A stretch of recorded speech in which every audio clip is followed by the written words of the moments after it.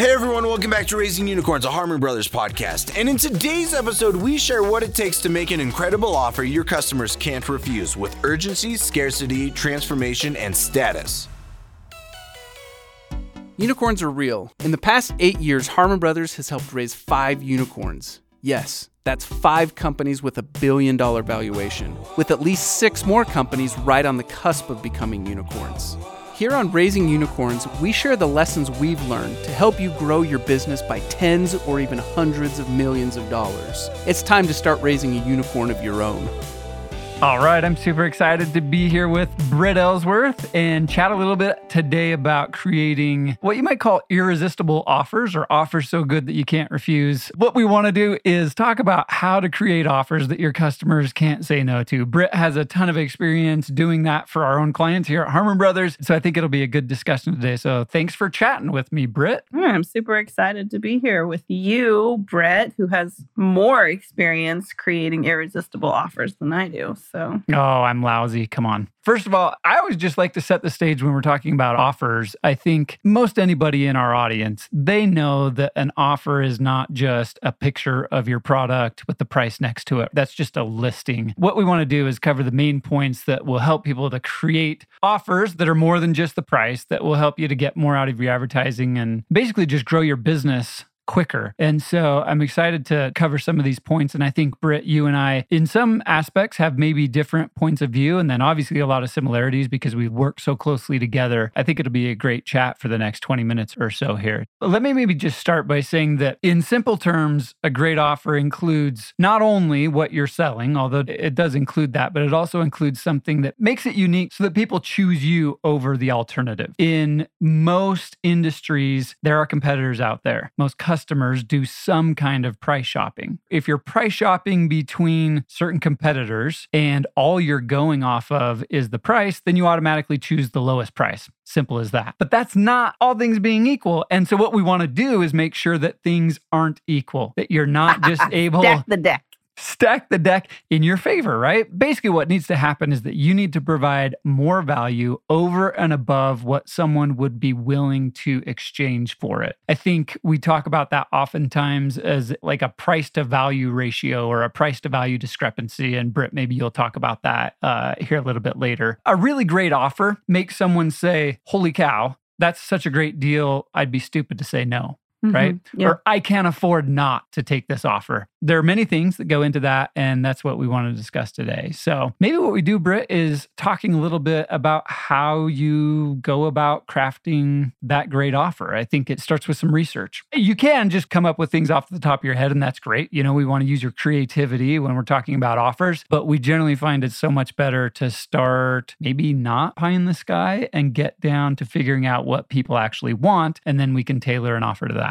Absolutely. I think that everybody should know at least their top 5 competitors in their space. It's good to differentiate here between your competitors and alternatives, right? If you're selling a car, your competitors are other car companies. But other people that are offering things that your prospect could potentially buy are like bicycles and motorcycles. Those are alternatives. So you want to at least know the competitors in your space, and you might want to know about the alternatives in your space. Researching your competitors. I, for one, I'm kind of nosy, and I go and I sign up for their email lists. I go on their landing pages. I look through their Facebook ads. I use some software, maybe do a little spy and see what they're up to, right? Yeah, we all do social media stalking. That's normal. That's not creepy these days, right? Okay, well, good. Then I am not creepy. It's called being It's a lifelong learner. You're a student, and that's a good thing, especially when it comes to the competition. But I think that's a good way to go about it, is just look at them like you are potentially going to buy from them, right? Not necessarily like, what do they have that we don't have, right? Don't go at it from like a lack mentality. Go at it from like I'm going to get an air conditioner. What are my competitors saying about their air conditioners or whatever? You know what I mean? So that would be my first piece of advice, is you need to know the offers in your space, the top 5 offers in your space, who they are, what they're offering, what their frequency of offers is. Some companies have okay, here's their one signature offer, and they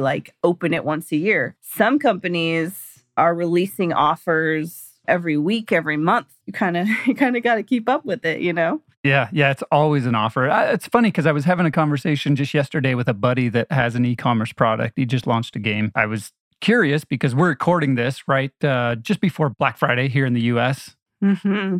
Because we're right around Black Friday, I just want to know, hey, what are you doing for Black Friday? What are your promotions? What are your offers? That sort of thing. Mm-hmm. And he said, well, my partner, he doesn't really like discounting and promotions. I said, well, I don't really blame him. Discounting is never my favorite way to go. But I do find an exception when it comes to Black Friday because people expect it. And we'll talk about, different ways that you can build your offer, different things that you can use in crafting your offer. But I think that Black Friday, Cyber Monday, let's say, is an opportunity for brands that don't normally discount or offer price cuts to actually do that. And I would look at it as a marketing play more than a sales play in a lot of cases. And what I mean by that is, in the right cases, I don't care so much about how much money we make during Black Friday, Cyber Monday. I care more about gaining market share in that period. And so for me, it's less about a discount and it's more about what can I do to get as many people as possible using and talking about this product, because that's the kind of marketing that can really move the needle for businesses. It was an interesting discussion and we'll see how they do. His offer is 20% off for Black Friday.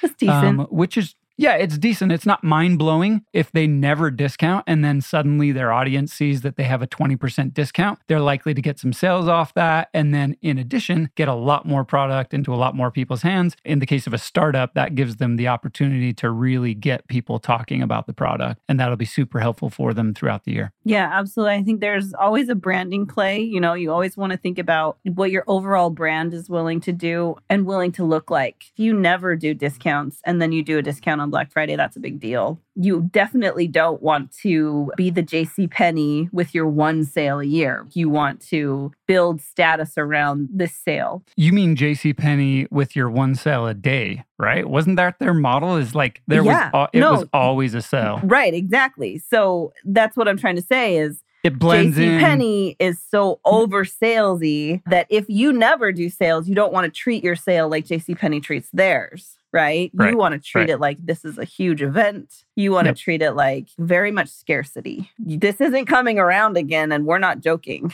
Yep, great point.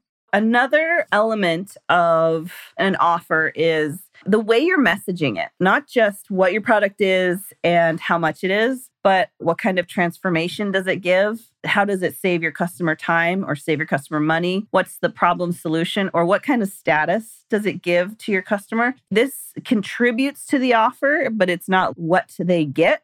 But how you position your product, it gives you this transformation. Your offer around a transformation is going to be way different than your offer around the status that it brings to your customer. Big part of what I do is ad buying and messaging. For me, I always like to test into that messaging before we go live with Black Friday sales, because I want the strongest positioning for my product and then stacking that discount on top of it. Does that make sense, Brett? Do you have anything to add there? Yeah, no, I think those are good points. It might be helpful to give an example of what would be that transformation that you're talking about versus like a status play. Do you have an example of what a transformation would be, what a status type offer would be? A Prius will get you from point A to point B, but a Viper will get you from point A to point B with status. So people buy these status symbols.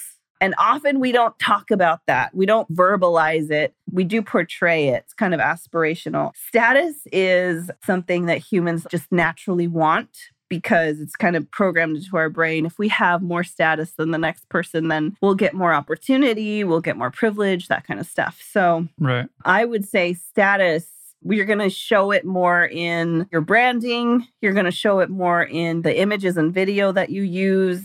A lot of car commercials are about status. Okay, so question about that. I have seen I've been targeted with some ads that talk about being a better father. I don't know if my kids have been talking to ad buyers or what's going on, but it's basically programs that help you come up with activity ideas to do with your kids and different things like that. And it's like, become a better father. Would that be a status type of thing, or would that be a transformation? Am I transforming from a father that wants to be a good father into a father that actually is a good father? Like that sort of thing. I would absolutely say, and maybe I'm wrong here, but from what I know, that is probably targeted towards younger millennials who are parents and kind of playing off the zeitgeist of we're trying to do better than our boomer parents did. And I think that's more of a transformation. Status is more like external. Status is more what people see, how people perceive me. And transformation is more internal, how I become better inside of me through knowledge, through, emotion, through relationship, whatever it is. But that's just my take on it. What do you think, Brett? No, I think you nailed it. So status is often associated with luxury items and some of that sort of thing, like nice watches. Potentially to some, I think where the lines get blurry is when you're talking about a nice pair of shoes that's very functional for athletics or something like that, right? Then you can start to blur the lines a bit between status and transformation. But in the early examples that we talked about, a car or something like that, that would probably be a status play, whereas a program to make you a better person in your profession, in your family, whatever it is, that's more of a transformation type thing, right? Get ahead in your career or become a better whatever, I think is more that transformation play. So thanks for running through those. I think that's helpful. I know we wanted to talk about crafting your offer. There's a certain cocktail of different levers we can pull. Do you want to start talking about some of those, Brett? One of the things that we often see that goes along with an offer, and they go a little bit hand in hand, but they're different. So we'll talk about them separately. But urgency and scarcity, they're talked about a lot as being super effective when you can introduce those. They're talked about a lot because they really do work. They're psychological principles that help you to sell more when you can introduce those sorts of things in, right? Now, the key here is being honest in urgency and scarcity. And there's a very good reason to use urgency and to use scarcity. And I want to run through a couple of those, but first maybe just talk about one of the uses of both urgency and scarcity that drives me nuts. They can play together, and I think there's a really good example of that in Peter McKinnon. So if any of you out there are filmmakers or just into photography, film, that sort of thing, you might know a famous YouTuber. He's got an Instagram account, and out of that account, he sells different pirate-themed things. Okay, so it might be a knife, or it might be a coin. It might be some sort of everyday carry type item that goes in your pocket, or maybe it's a handkerchief or whatever it is. I don't even know how often it is. Every couple of months or something, he comes out with a drop of a certain product, and he does a great job of teasing it. He's got tons of followers. The design is beautiful. He's really honed and just totally nailed the brand. It's called Pete's Pirate Life. So he'll let people know, okay, on Saturday at noon, there's going to be a drop of this thing, whatever it is. And so everybody is getting amped up because they know that there's scarcity, that he's only created, we don't even know what the number is. Maybe it's a couple of hundred of these items that he's going to be selling. And we also know that everybody wants them. So you have both scarcity and urgency. It drives people to, they're like piranhas, right? If you want to get online and buy his product, even if you get to the site, add it to your cart and check out, for most people, it's going to be sold out before you can actually check out. And then the cool thing about that is that obviously he's already made a ton of money, but then he's also got people in the comments saying, hey, I hit checkout 12 seconds after the announcement on Instagram and it was sold out. I didn't get it. And you have hundreds of comments like that on his posts. And so everybody reading that is like, social proof. It's the social proof. Exactly. And so they know that if they want whatever he's selling, they've got to do it as soon as he tells them that it's for sale. And because of that, man, it drives, again, I don't know how many of these products he's selling at a time, but it seems super like 4. exclusive. He's like, it's maybe it is, maybe it's 4, but it works, right? Let me break that down just a little bit. When you're talking about physical goods, you can use urgency and you can use scarcity by only creating a certain number of that thing, whether that's a certain style. So there's another guy that creates a pocket knife. He'll sell the scales on the side of the knife. It's like the handle, kind of. It's a piece of the handle that goes on the knife. And he'll design some of those and then he'll sell a certain number. And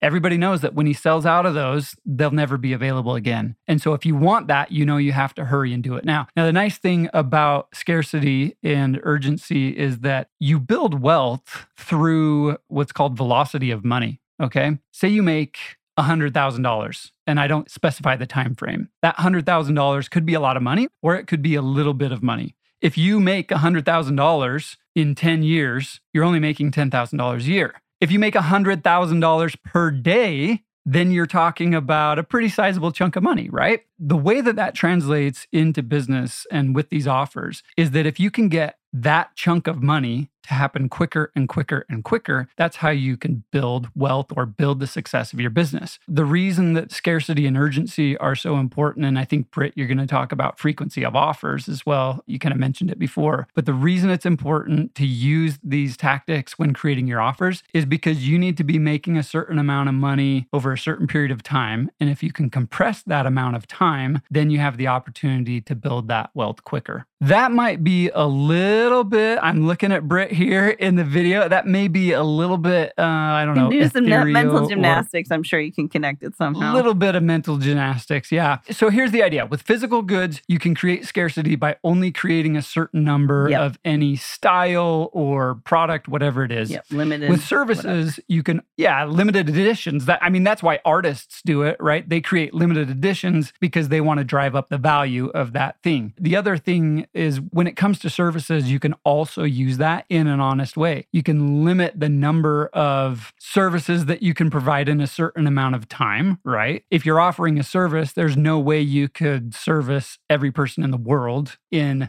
this year or whatever it is. You can increase your rates. So that's kind of an interesting one, meaning that I charge $50 an hour for my time this year. Well, next year, given inflation, I'm going to have to charge at least $60 or whatever the number it is to just keep an even standard of living. If people understand that the price is cheaper right now than it will ever be, that can create some of that urgency. The other thing that you can do is run in cohorts. So if you have a weight loss program, you might do that with a cohort each month or whatever the time frame is. And open those doors and close them. Mm-hmm. That's right, exactly. And you can do that honestly because you can't personally give attention to every person that wants to participate in that program with you. And so letting people know about that kind of thing, using honesty to show them that your time, your resources, your product, whatever it is limited, can help them to stop with the decision paralysis and say, okay, I'm going to commit. I'm going to take action on this offer now. And it's a super valuable way to make your offers convert better.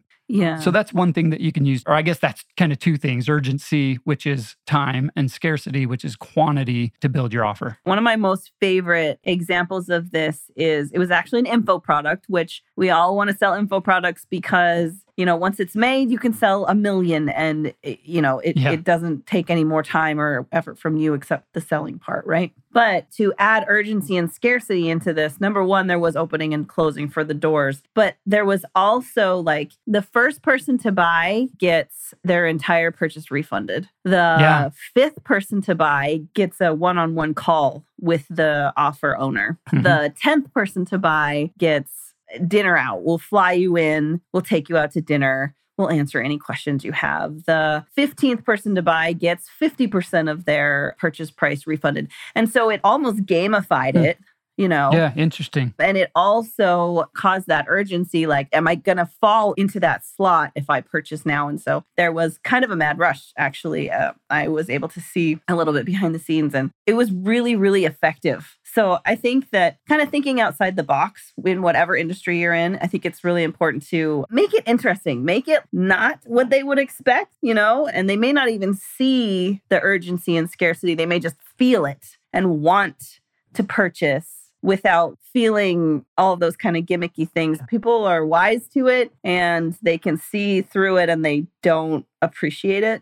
People don't want to be seen as a number. They don't want to be seen as a dollar sign. So don't treat them that way. Make it fun, make it interesting, make it something that they don't expect. Yeah, I think those are two great points. I mean, there's the honesty that obviously we've harped on several times. And then the other part of it is bringing in that creativity. What can you do that's outside the box to get people interested and engaged? And I think those were some great examples. So I would say the other thing that we should cover is guarantees when it comes to your offer. So one of the things that often happens is that people have that hesitancy to buy because there's implied risk, right?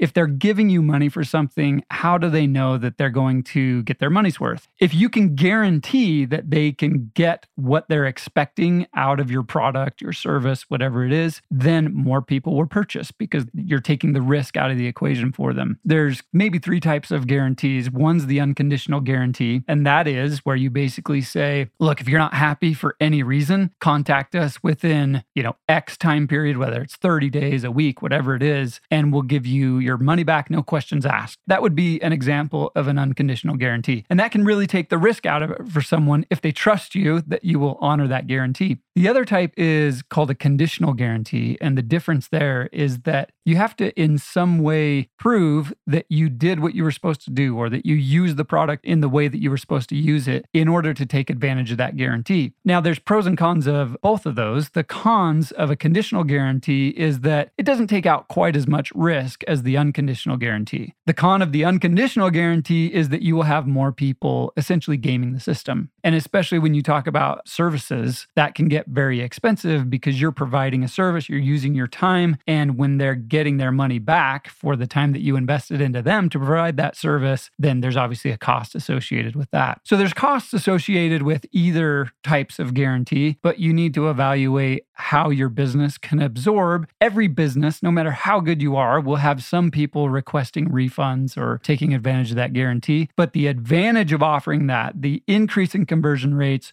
should and usually will, if you have a good product, far outweigh the cost that is associated with following through on that guarantee. Now, the third kind, it's kind of a trick guarantee. It's what we call the anti-guarantee. And that's basically saying there are no refunds. You will not get your money back, and then following it up with a really good reason.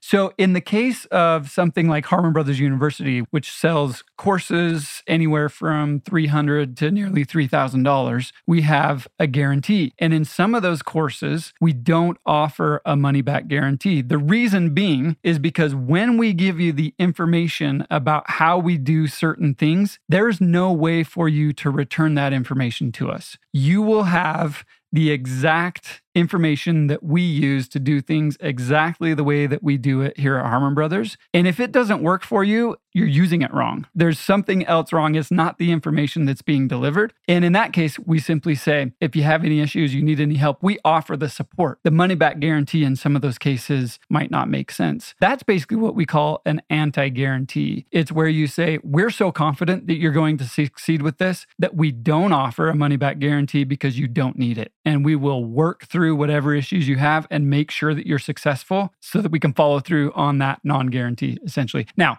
I worded that really crappy, but the idea is essentially saying we're so confident in our product or our service, we know it's going to work for you and there is no risk. You will get what you paid for and we guarantee that. Kind of an interesting one. That's why I don't really call it a third. It's kind of a third, but it's not really a guarantee. It's basically saying we're so confident you don't need a guarantee and you should be too. So that can go one of two ways, and it definitely depends on the audience that you have. If you've built a lot of trust with your audience, then you're probably in a good place to try something like that. On the other hand, if you're a startup, you don't have track record of success with clients or with your product or whatever it is, not having a guarantee is likely to hurt you more than it's going to help you. So use that one wisely if and only if it makes sense. I think that the industry that you're in or the type of products or services that you offer or the category of product versus service that you offer is going to play a lot into the guarantee that you choose. So info products, it's super easy to take the information and return the product, get your money back. You get off kind of scot-free, right? Like you kept your money, but you also got the information. And a lot of people do that. Yep.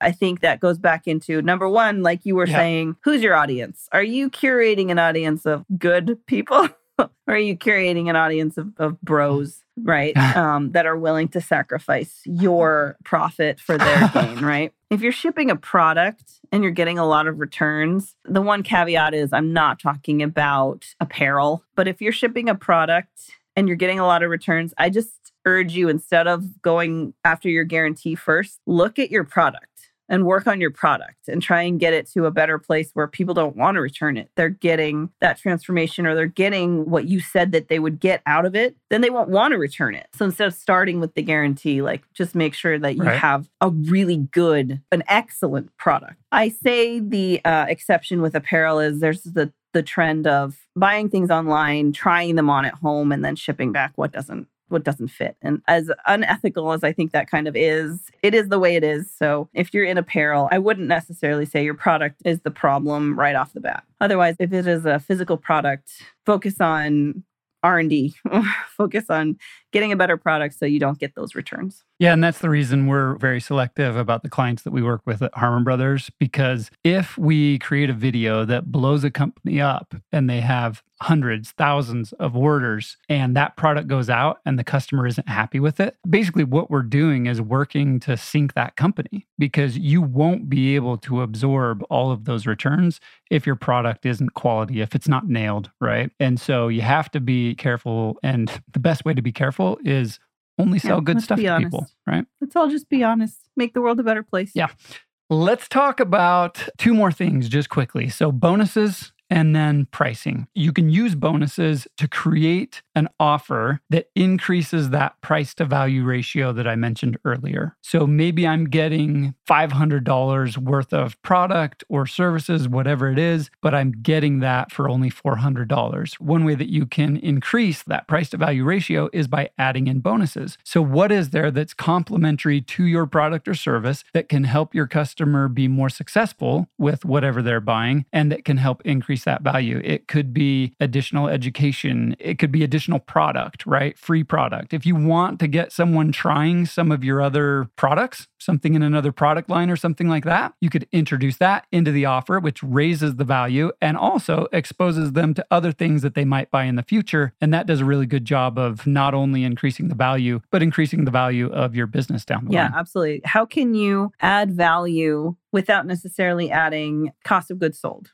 So if you have something like a skincare product, can you sell your skincare product and add as a bonus some kind of skincare regimen? It doesn't cost you anything to send that PDF, but it certainly increases the value of your product. I love what you said about including samples. There have been many times I've bought a product that I was kind of on the fence about because I knew I was getting a sample pack with it and I could try out the other things that I wanted to test out. I think those are all really great suggestions. But how does that value price ratio work with pricing? Like, what's the pricing side of it, Brett? This is always a tricky one. And it kind of goes back to what we talked about earlier about discounting. Your offer does not always need to be a discount. If you build that value up, as an example, let's say you have a cool piece of camping equipment and it's fairly expensive. Okay, say it's a tent. What I could do is say, okay, this tent costs $700 as an example, which would be really nice to sell online. When you have those high ticket items, you have some room in there to actually have a cost per acquisition that you can afford to recover. So let's say you have a $700 tent. You know that when people go camping, they need all sorts of junk to have an successful camping trip. They also need some know-how in order to have a good trip. And so what I could do is say, you know what? I don't want to discount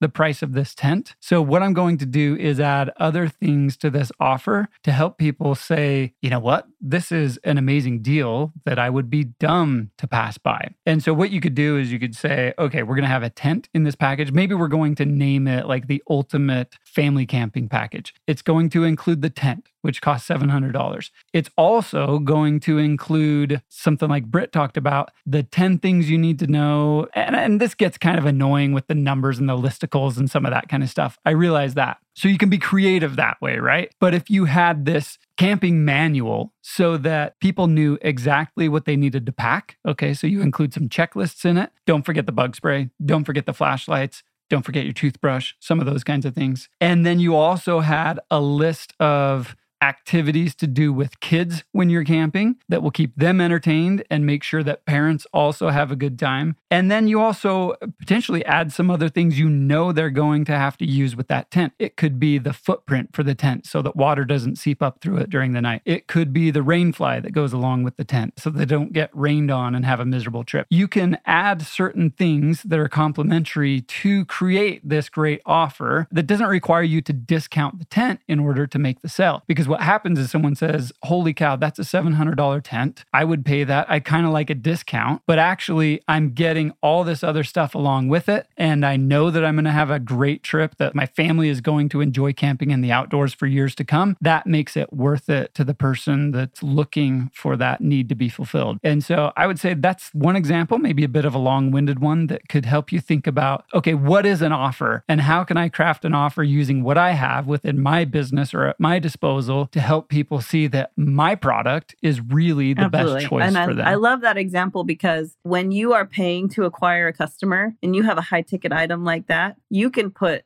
so much additional gear in there. You're paying one time to acquire that customer.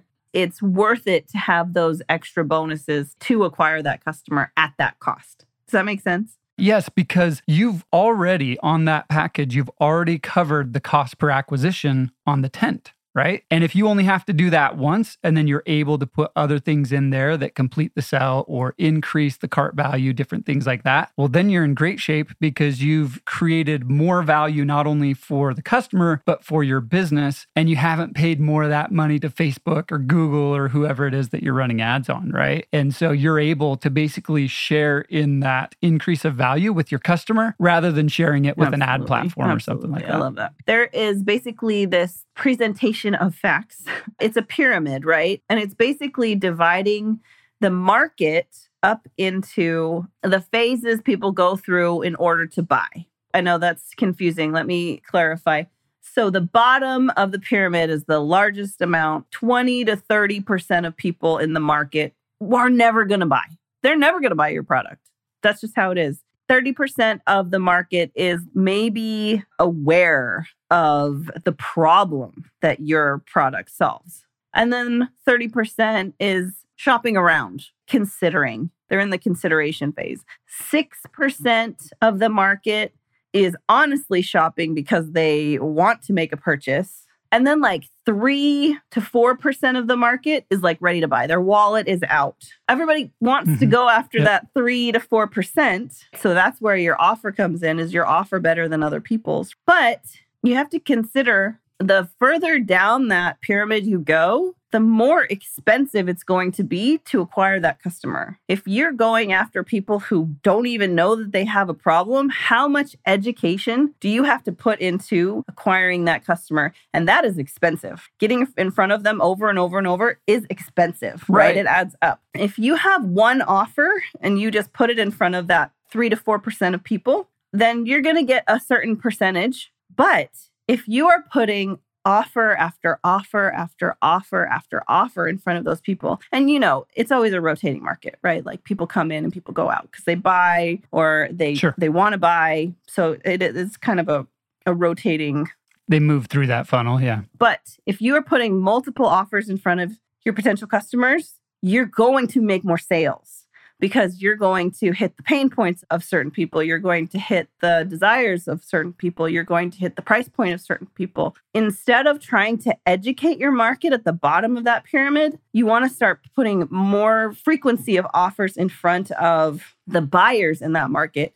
And that is going to drive your CPAs down way more than trying to move people up that pyramid. Yeah, that's a great point. Yeah, in fact, we were talking about this earlier in the week, you and I, Britt, about how a single audience can absorb more than a single message or a single offer, right? And certain people within that audience are more likely to be interested in or resonate with one message as opposed to another. And so having multiple offers, eventually you're going to get the one in front of the person where they say, oh my gosh, that's what I've been looking for. And then they take action.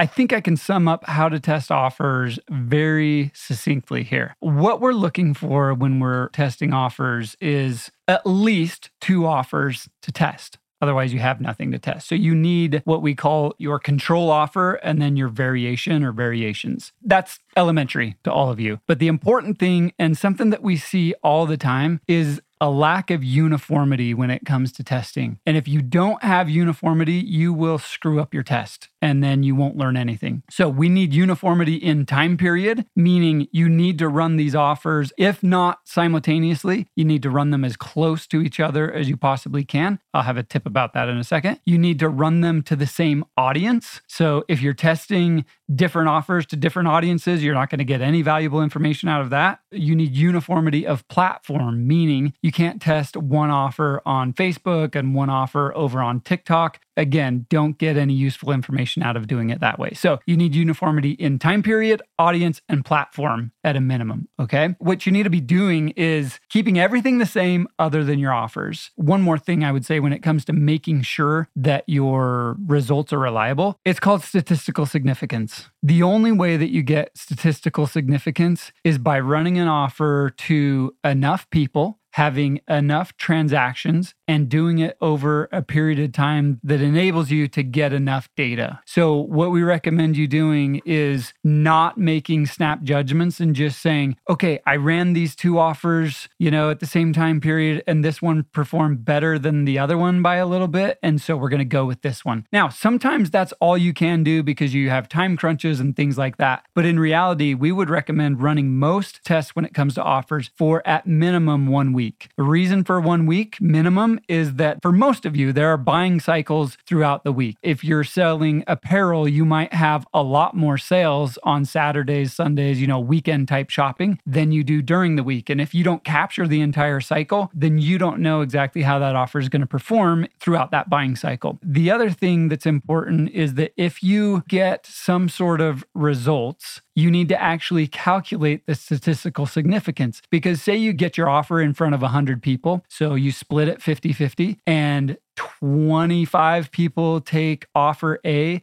and 24 people take offer B, those results are so close together at those numbers that there's not statistical significance. You don't know when you run this to thousands of people if offer A is actually going to be better than offer B. And then the other thing I would caution you about is result decay or effectiveness decay, which is the longer you run that offer, the less likely it is to perform the same way it did at the beginning of the test, which means that you should always be testing so that as you have that decay in, the effectiveness of that offer, and it's not always decay, sometimes it goes up, right? Depending on seasonality and different things like that. What you need to be sure of is that over time, you're constantly reevaluating and making sure that your offer is as attractive as it can be to your current audience. Because your offer is not in a vacuum. You have competitors, there's a market, there are economic shifts. There's so many things going on. Like if you set it and forget it, it's like Brett said, it's diminishing returns. So you always have to be iterating. That's right. So I think that covers as best we can at a high level the things you need to look out for when you're testing offers. But I would say if you're not testing offers currently, you should definitely do that because there are huge gains. Your offer is one of the main things that will have an impact on whether or not your business is successful. And so if you're thinking about everything else, does the video look great? Does the ad copy sound nice? Are the colors, is the call to action pretty on the website? You're missing out if you're testing all that other stuff, but you're not testing offers. So, all right, Britt, anything else to add before we give them an offer of our own?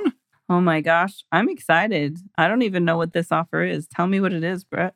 Okay, so here's what we're going to do. And I know it's a little bit crazy and it's a little bit different than the offers that well, you have to judge how well did we build this offer. The thing that's crazy about this offer is it's different because we're not going to ask you for any money. In fact, it's really just a giveaway, but we're going to use several of the principles that we've talked about in crafting this free offer, okay? We're giving away a free Harmon Brothers University course worth between should be good for many of our listeners out there. The value of the course that we give you is going to be between $300 and $2,500, just depending on which course from Harmon Brothers University is the best fit for your company. Not only that, we're going to give you a free copy of our book From Poop to Gold and a free creative review with no strings attached. You don't have to put in a credit card. There's no pitch, nothing like that. Here's what that's going to do. The course will teach you how to create a video, or I should say videos, that will drive serious amounts of new customers to your door, ready to buy on a consistent and reliable basis.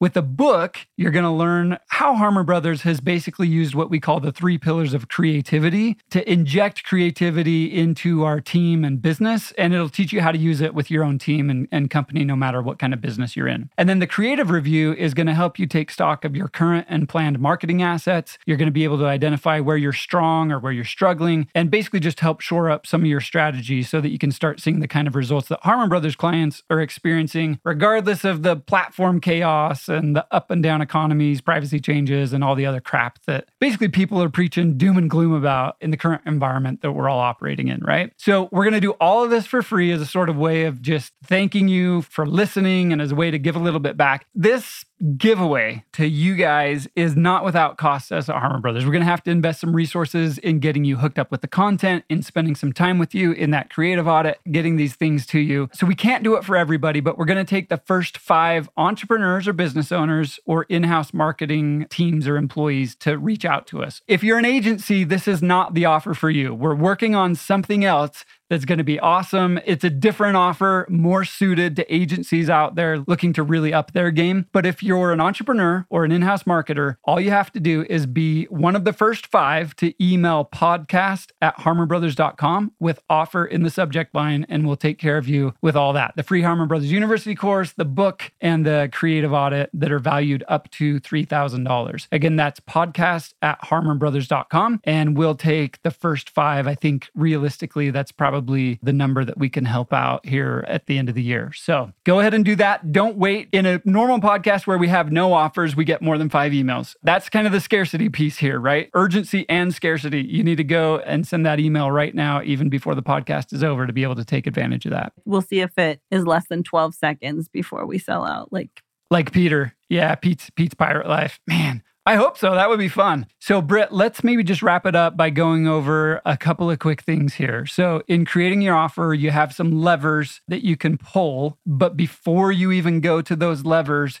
you need to do your competitor research. Britt, you were mentioning about knowing the top 5 kind of competitors in your space. You need to really look at that messaging. What's the right messaging for your offer? So is it a transformation? Do you save time or money? Is it a problem solution type offer? Is it a status type offer? And then you can go into, once you have all that information and the messaging ready, then you go into crafting your offer by using urgency, which has to do with time, scarcity, which has to do with quantity, and then guarantees, or you could use the anti-guarantee depending on your industry and your audience and the trust that they have with you. And then you're going to look at bonuses. And I would say last, focus on the pricing, because once you have all of that put together, you should have a really good idea of what the value is and what you can offer it to your audience for. Britt was talking about frequency of offers. What would you say about that, Britt? Yeah, that would be just go through that process that Brett just described over and over and over and over and over. You'll come out the other end with a ton of offers that sell really, really well. Always be testing those offers, making sure that you're constantly improving and moving forward. And finally, just one last time, our offer to you, Harmon Brothers University course worth up to about $2,500, our From Poop to Gold book, and a free creative review from the Harmon Brothers team. Again, to get in on that, just be one of the first 5 businesses, entrepreneurs, or in-house marketing teams to email podcast@harmonbrothers.com with offer in the subject line. All right, Britt, it's been great. Thanks for hopping on. Hope you have a fantastic weekend. Thanks to everybody from listening, and we will see you on the next one. All right, bye-bye now.